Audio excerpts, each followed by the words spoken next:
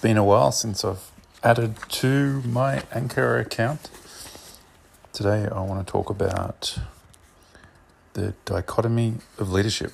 This is from a book called Extreme Ownership: How US Navy SEALs Lead and Win by Jocko Willink and Leif Babin. I'm going to read a section around the dichotomy of leadership. Every leader must walk a fine line. That's what makes leadership so challenging. Just as discipline and freedom are opposing forces that must be balanced, leadership requires finding the equilibrium in the dichotomy of many seemingly contradictory qualities between one extreme and another. The simple recognition of this is one of the most powerful tools a leader has.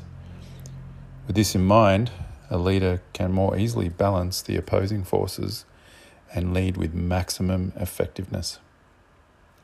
A leader must lead, but also be ready to follow. Sometimes another member of the team, perhaps a subordinate or direct report, might be in a better position to develop a plan, make a decision, or lead through a specific situation. Perhaps the junior person has greater expertise in a particular area or more experience. Perhaps he or she similarly thought of a better way to accomplish the mission. Good leaders must welcome this, putting aside ego and personal agendas to ensure that the team has a greater chance of accomplishing its strategic goals. A true leader is not intimidated when others step up and take charge. Leaders that lack confidence in themselves fear being outshined by someone else. If the team is successful, then recognition will come for those in charge, but a leader should not seek that recognition. A leader must be confident enough to follow someone else when the situation calls for it. A leader must be aggressive but not overbearing. SEALs are known for their eagerness to take on tough challenges and accomplish some of the most difficult missions. Some may even accuse me of hyper-aggression, but I did my utmost to ensure that everyone below me in the chain of command felt comfortable approaching me with concerns, ideas, thoughts, and even disagreements. If they felt something was wrong or thought there was a better way to execute, I encouraged them, regardless of rank, to come to me with questions and present an opposing view. I listened to them, discussed new options, and came to a conclusion with them, often adapting some part or perhaps even all of their idea if it made sense. If it didn't make sense, we discussed why, and we each walked away with a better understanding of what we were trying to do. That being said, my subordinates also knew that if they wanted to complain about the hard work and relentless push to accomplish the mission I expected of them, they best take those thoughts elsewhere. A leader must be calm and not robotic. It is normal and necessary to show emotion. The team must understand that their leader cares about them and their well-being. But a leader must control his or her emotions. If not, how can they expect to control anything else? Leaders who lose their temper also lose respect. But at the same time, to never show any sense of anger, sadness, or frustration would make that leader appear void of any emotion at all, a robot. People do not follow robots. Of course, a leader must be confident but never cocky. Confidence is contagious, a great attribute for a leader and a team. But when it goes too far, overconfidence causes complacency and arrogance, which ultimately set the team up for failure. A leader must be brave and not foolhardy.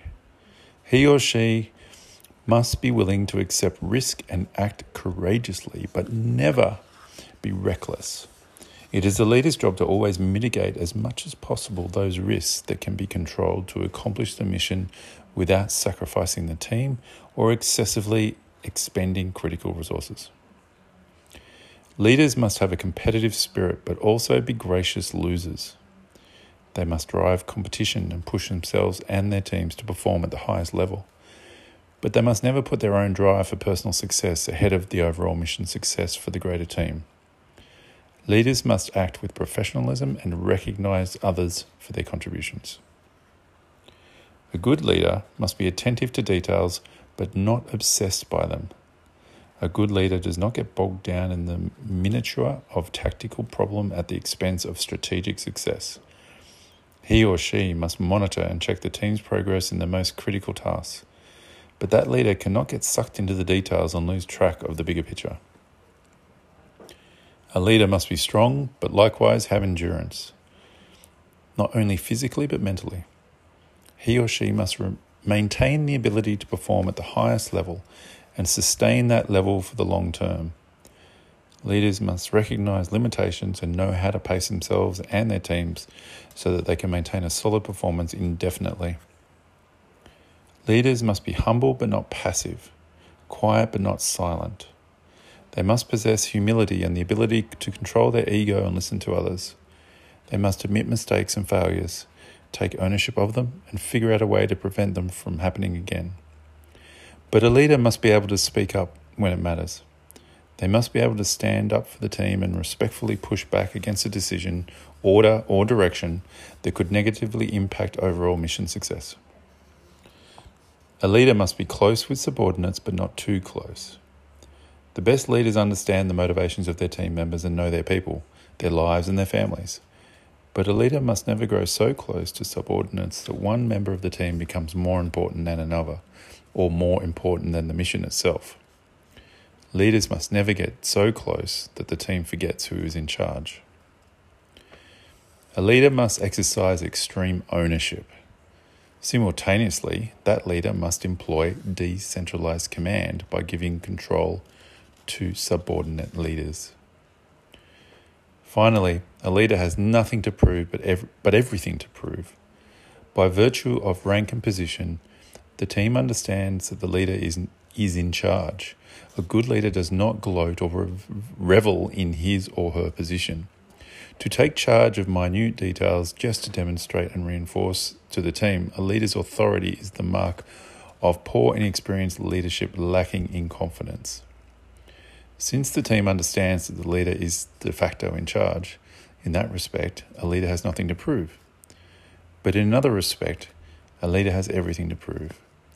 Every member of the team must develop the trust and confidence that their leader will exercise good judgment, remain calm, and make the right decisions when it matters most. Leaders must earn their respect and prove themselves worthy, demonstrating through action that they will take care of the team and look out for their long-term interests and well-being.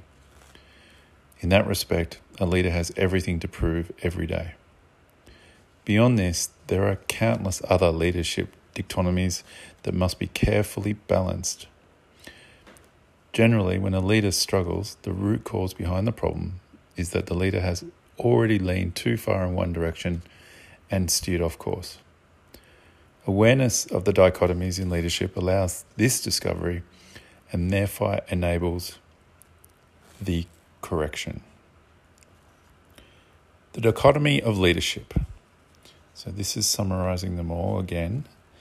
The good leader must be confident but not cocky, courageous but not foolhardy, competitive but a gracious loser, attentive to details but not obsessed by them, strong but have endurance, a leader and a follower, humble not passive, aggressive not overbearing, quiet not silent, calm but not robotic, logical but not devoid of emotions. Close with the troops but not so close that one becomes more important than another or more important than the good of the team, not so close that they forget who's in charge. Able to execute extreme ownership while exercising decentralized command. A good leader has nothing to prove but everything to prove.